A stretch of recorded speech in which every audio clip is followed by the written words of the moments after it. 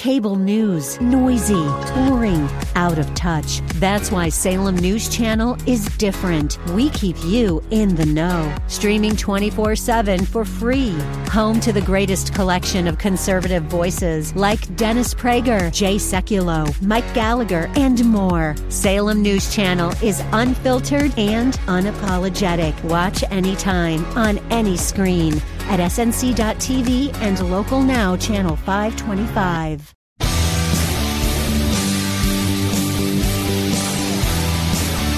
Are you looking for truth from God's Word that you can understand and apply to your life? You'll find it today on Make It Clear with Dr. Stan Pons. Listen now as Stan makes it clear.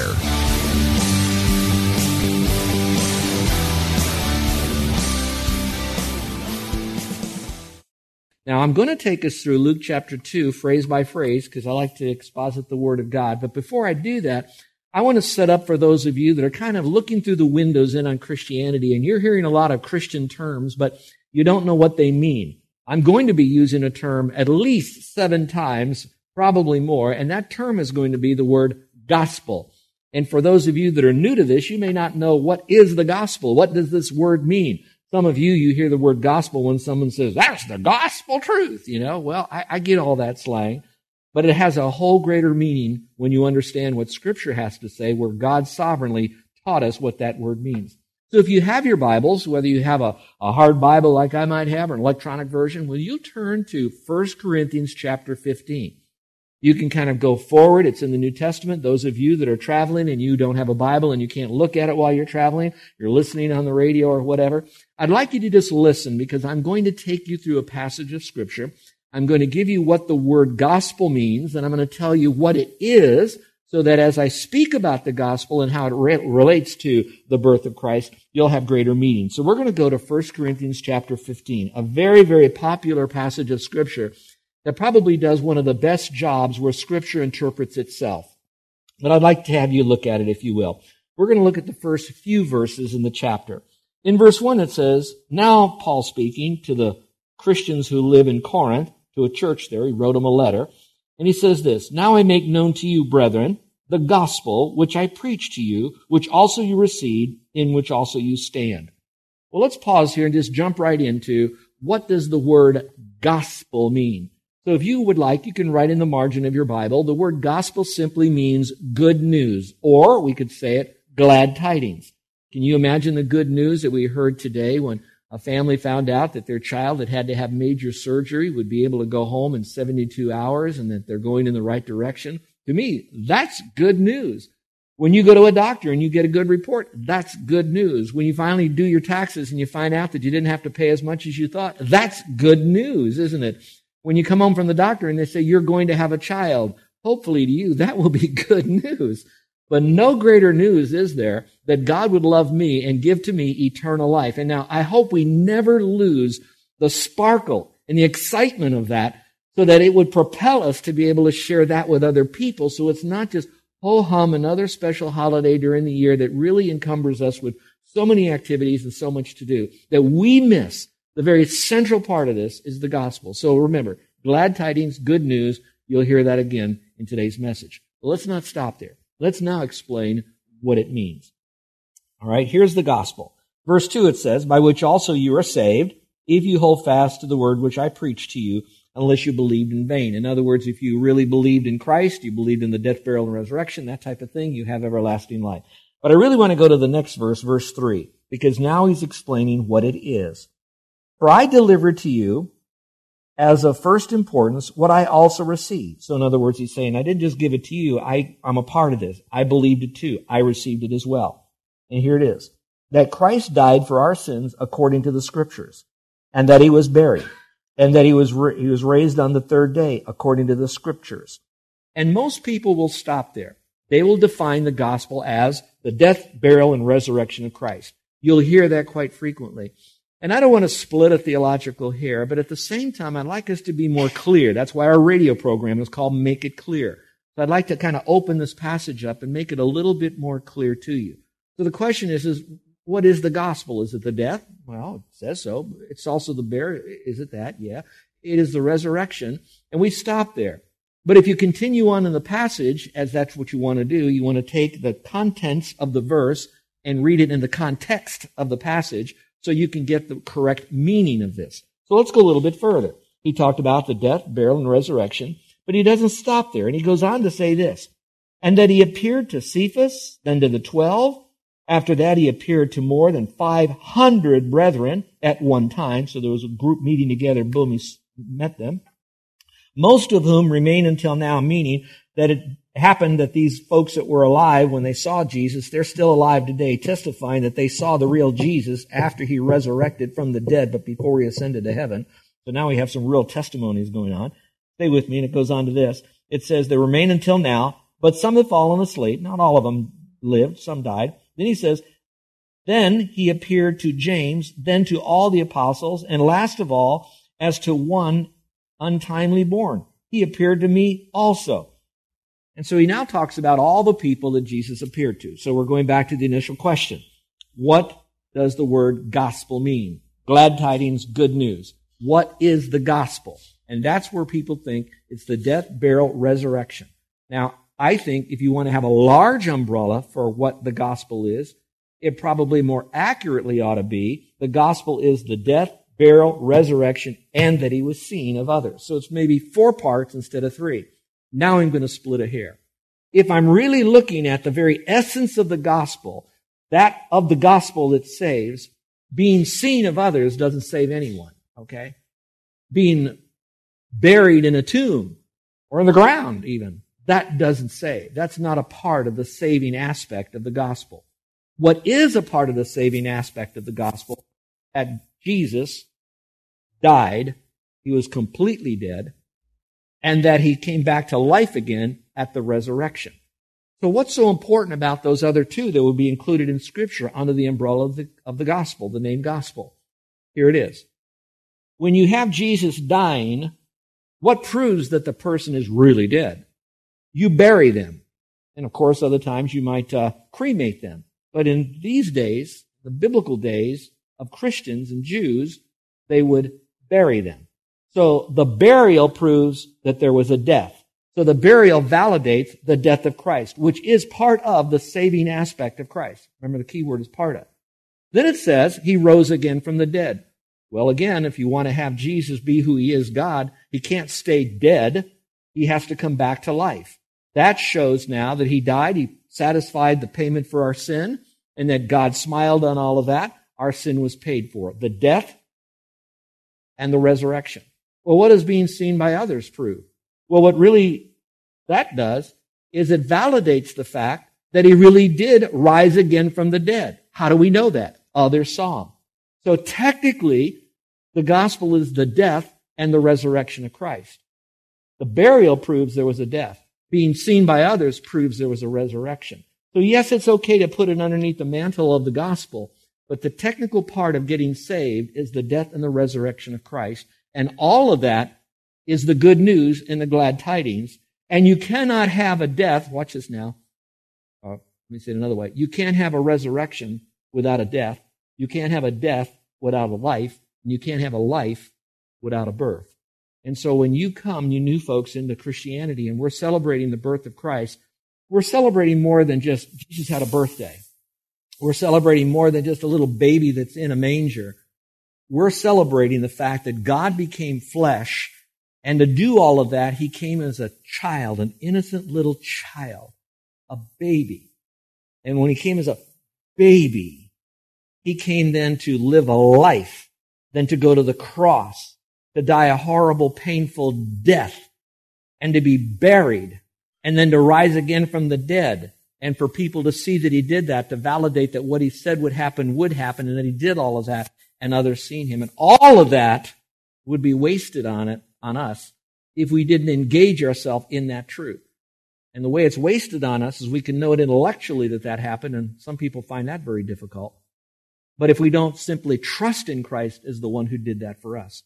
So when we celebrate at Christmas, Jesus Christ, and I really want us to do that, and I want to take that away from you and your family. Carol and I will do the same. We want to remember Jesus and his birth, because he had a life and he had to have a birth. Now, I'm saying this to say this now. I also want to remember all of that is so that there would be the revelation of the good news of the gospel that now engages me to have eternal life and an eternal relationship with Christ. On that we should say amen. And so with that, I want to talk about the importance of the gospel.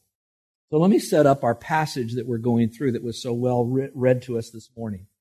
In Luke chapter 2, it talks about, and be not afraid, all that, the angel is speaking. The real question is, to whom is he speaking this, and when is he speaking this, and where is he speaking this? Well, when is he speaking this is pretty much at the birth of Christ. But where he's speaking it is in a desert-like community, and he's speaking it to a group of people that was at night. So I want you to think of the darkness of night. And if you could for just a moment in your mind, imagine what it would be like to go back to those nights. It would be pitch black, maybe a flickering campfire here or there. We don't know that it was a roaring, raging bonfire. We don't know. That could have been. But even then, it was just little fires, maybe a little lantern. And if you've ever been out where it's absolutely pitch black in the desert, Carol and I lived in Southern California, and there's just lights everywhere. But we've had the privilege of going into the desert of Southern California and be there even at night, when you can barely see the images and the reflections off some of the mountains because of the moon. But it is pitch black. To lay on our back and to look at the stars, it just seems like there's more stars in the desert than there is in the city, and we know that's not true. You just see them more then. But think about it. Day after day, night after night, week after week, month after month, generation after generation, decade after decade, century after century, doing the same old stuff with a bunch of sheep. And all of a sudden that night, the angels show up. Boom, they make that proclamation. I have to tell you, I would be afraid. When we were staying in the desert, we had the privilege of staying in someone's home. And they had left us their home to stay in the desert. We took our vacation, and I said, Carol, we can go on vacation. Where do you want to go? She said, well, where do you want to go, Stan? I said, well, it's July. I got a free place to stay. She said, really? I said, where do you want to go? I said, the desert. Who goes to the desert of Southern California in July? Well, we did. So we went into this lady's house. She was gone. I'm getting to sleep, 2 o'clock in the morning. I hear the most awful sound.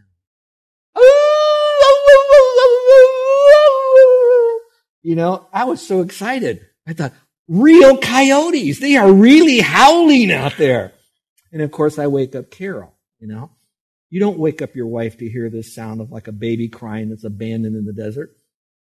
But I can imagine how fearful that would be. And they had that sight of that brilliant announcement.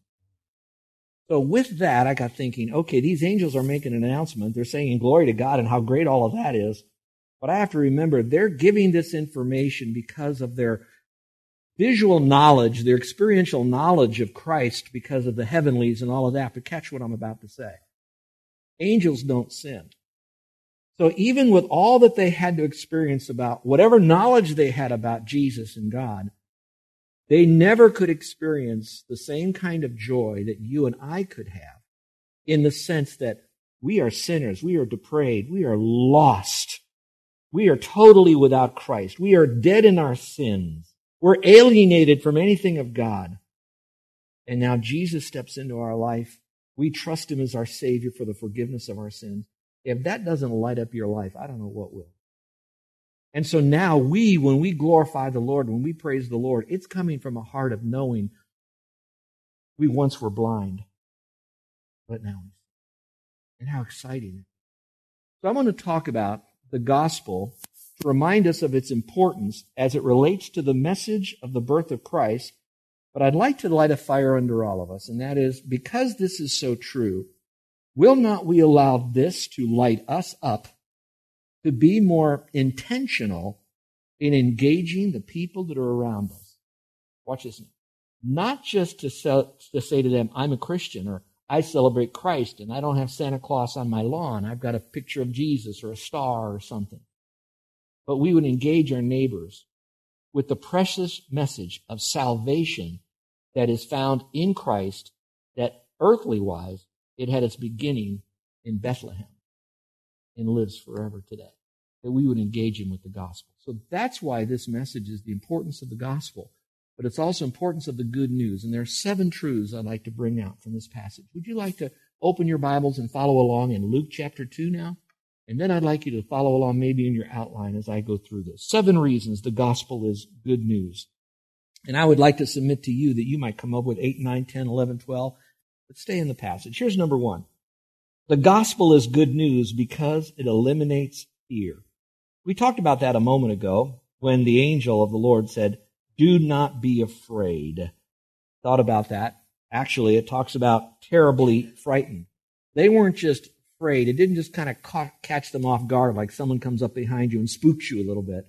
This was something that they exploded into fear, and they probably remained trembling while this whole thing was going on because they couldn't figure it out. Remember this too.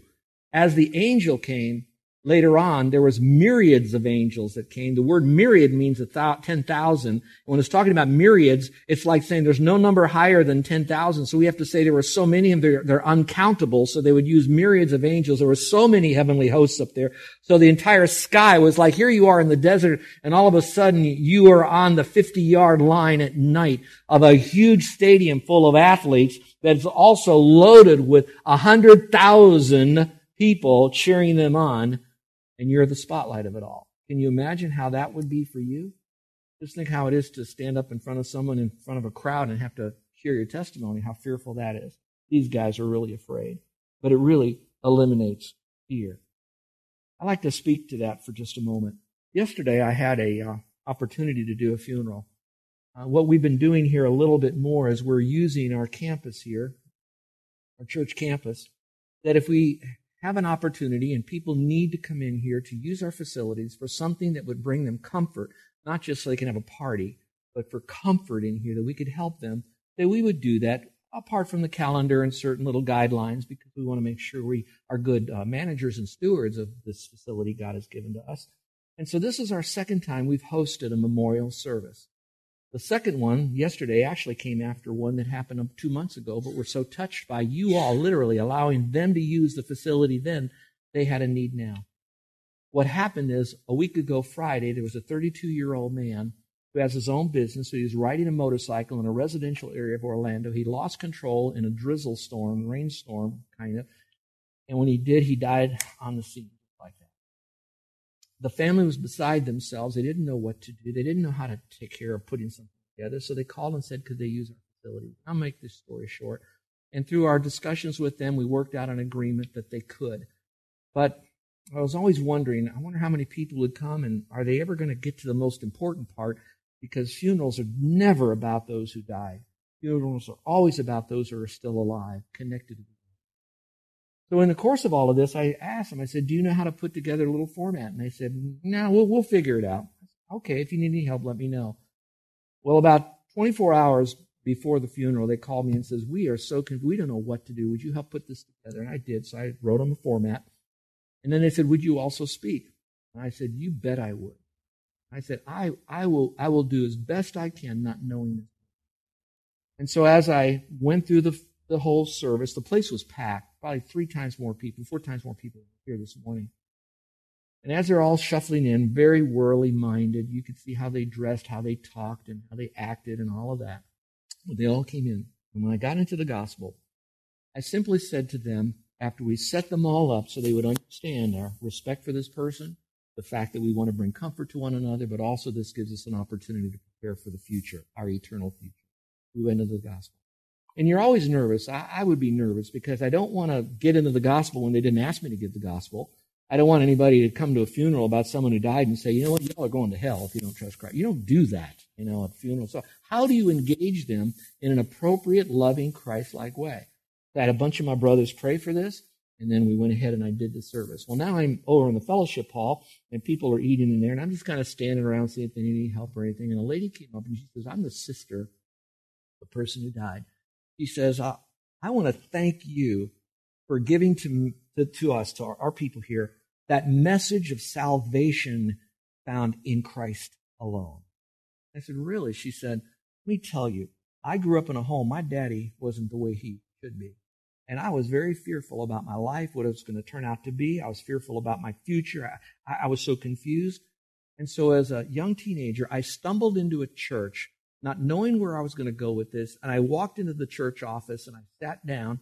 I was invited to sit down by the church secretary. And the church secretary said, may I help you? And she said, Yes, I'm so fearful about death. I'm fearful about my life. I'm just scared all the time. And that church secretary, like many of our people right here, knew exactly what to do. In a sense, with her words, put her arms around that girl who was so fearful as a teenager. And very carefully and clearly and compassionately shared the message that salvation was by faith alone. And she's now telling me her testimony. Everybody's all around, milling all around, and she's now pouring her heart, crying. And she says, from that day on, I knew that I had eternal life. My fears that were so much enslaving me were gone, and I can face the loss of my brother and be what I hope to be is an influence on my family. Thank you for reminding me. Now let me say this to you. This is not an attaboy for Stan Ponz for doing this. What this is a testimony to stand strong and last long in every situation, to be gospel Jesus-centered in giving out the gospel, because the gospel will eliminate fear. Good news, glad tidings. You do not need to fear. In this context, fear of the unknown, of the celestial explosion that was going on, but also fear of the unknown of what's going to happen next. Just don't be afraid. And I'd like to submit to any of you that are listening to me today that if you're facing an unknown in your life, I'd like you to listen again to the angel of the Lord say to those shepherds, and for just a moment you become a shepherd on a dark night of a world that might be very boring to you, and say, don't fear.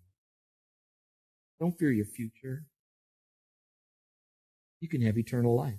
Don't fear failure, because you can fall forward. Don't fear your family. They're just people. Don't fear your fitness. We're all going to die. And it's okay if you know Christ, because you're going to get a new body and live forever. Fear not. And I can give you that hope because it's found in the person and work of Christ, the glad tidings. Let's go to number 2. 2 out of 7. The gospel of good news is good news because it brings great joy. Let's go to the next part of verse 10 here. It says, behold, I bring you good news of great joy. Now, I have to tell you that those of you that have not heard this part of my testimony, I'd like to share this with you.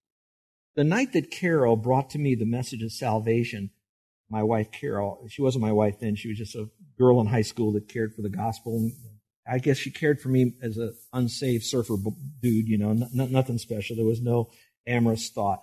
I was just one of the fish caught up in her net, so to speak, because she went fishing for souls. Anyway, when she brought me that message, that night she made it real clear, and she brought me to a decision. She said, wouldn't you like to trust Christ right now? Most Christians don't go that far, and I'm glad she did, and it taught me to do the same. Go as far as they'll let you go, but don't go too short if you could have gone further. So she brought that, and I said, I'll trust Christ as Savior. I got home that night. It was very late after the youth meeting because it was after a major night football game. I walked in the door. My rough and tough, hard to diaper construction dad waited up for me. He never does because he gets up early and had to work a hard day. He's a worker. And he said, where were you, Stan? And I said, Dad, I went to a Bible study. Bible study? What did they teach you at the Bible study? I said, oh, Dad, it was so great. I'm so excited. I want to tell you, I found out that I'm going to heaven and you're going to hell.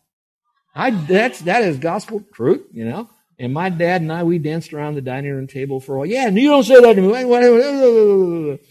The sad part about it is I did so much damage in my zeal for my glad tidings and joy that it took a couple of decades before he came to faith in Christ. And right now he is in heaven. And I hope he's not looking down on us because we're sinners. This earth is nothing. I know that he's up there with Jesus and worshiping him. Just like the psalmist, who am I here on earth that I desire? Who do I have in heaven that I desire more than you? Nobody. It's all about the Lord. And I hope it would bring us great joy. I've seen many people because of that. Look, if you will, or maybe this will help you. I like John 15, and this verse is this. These things I have spoken to you, Jesus speaking, so that my joy may be in you and that your joy may be full. So watch what I'm going to do up here for a moment. The gospel is good news because the gospel is the work of Christ on the cross, the death and resurrection. Stay with me now. But there is no work of Christ on the cross if you don't have the person of Christ. So the gospel is the person and the work of Christ. All right, so when I trust in what Christ did for me, I believe what he did because he said he did all of that for me, forgiving me of my sin. He did all of this to pay the ticket to heaven. I'm trusting in him. So now when I do that, I then receive Christ. He now lives inside of me, the hope of glory. Watch this now. So now I am joyful about the gospel that put Christ inside of me. I'm joyful for the gospel for what it forgave me of, my sin, and what it gave me, eternal life and a new life in Christ and heaven and all of that to boot. I'm all excited about that, but the real joy isn't only in the work of Christ. The real joy is found in Christ. And when Christ is inside of me, this is what really gets cool, is that no matter what I go through, I can still have his joy. You're listening to Make It Clear with the teaching of Dr. Stan Ponz, founder of Make It Clear Ministries. Make It Clear is dedicated to taking the Word of God with clarity into every person's world. It is the support of listeners like you who make the ministry of Make It Clear possible.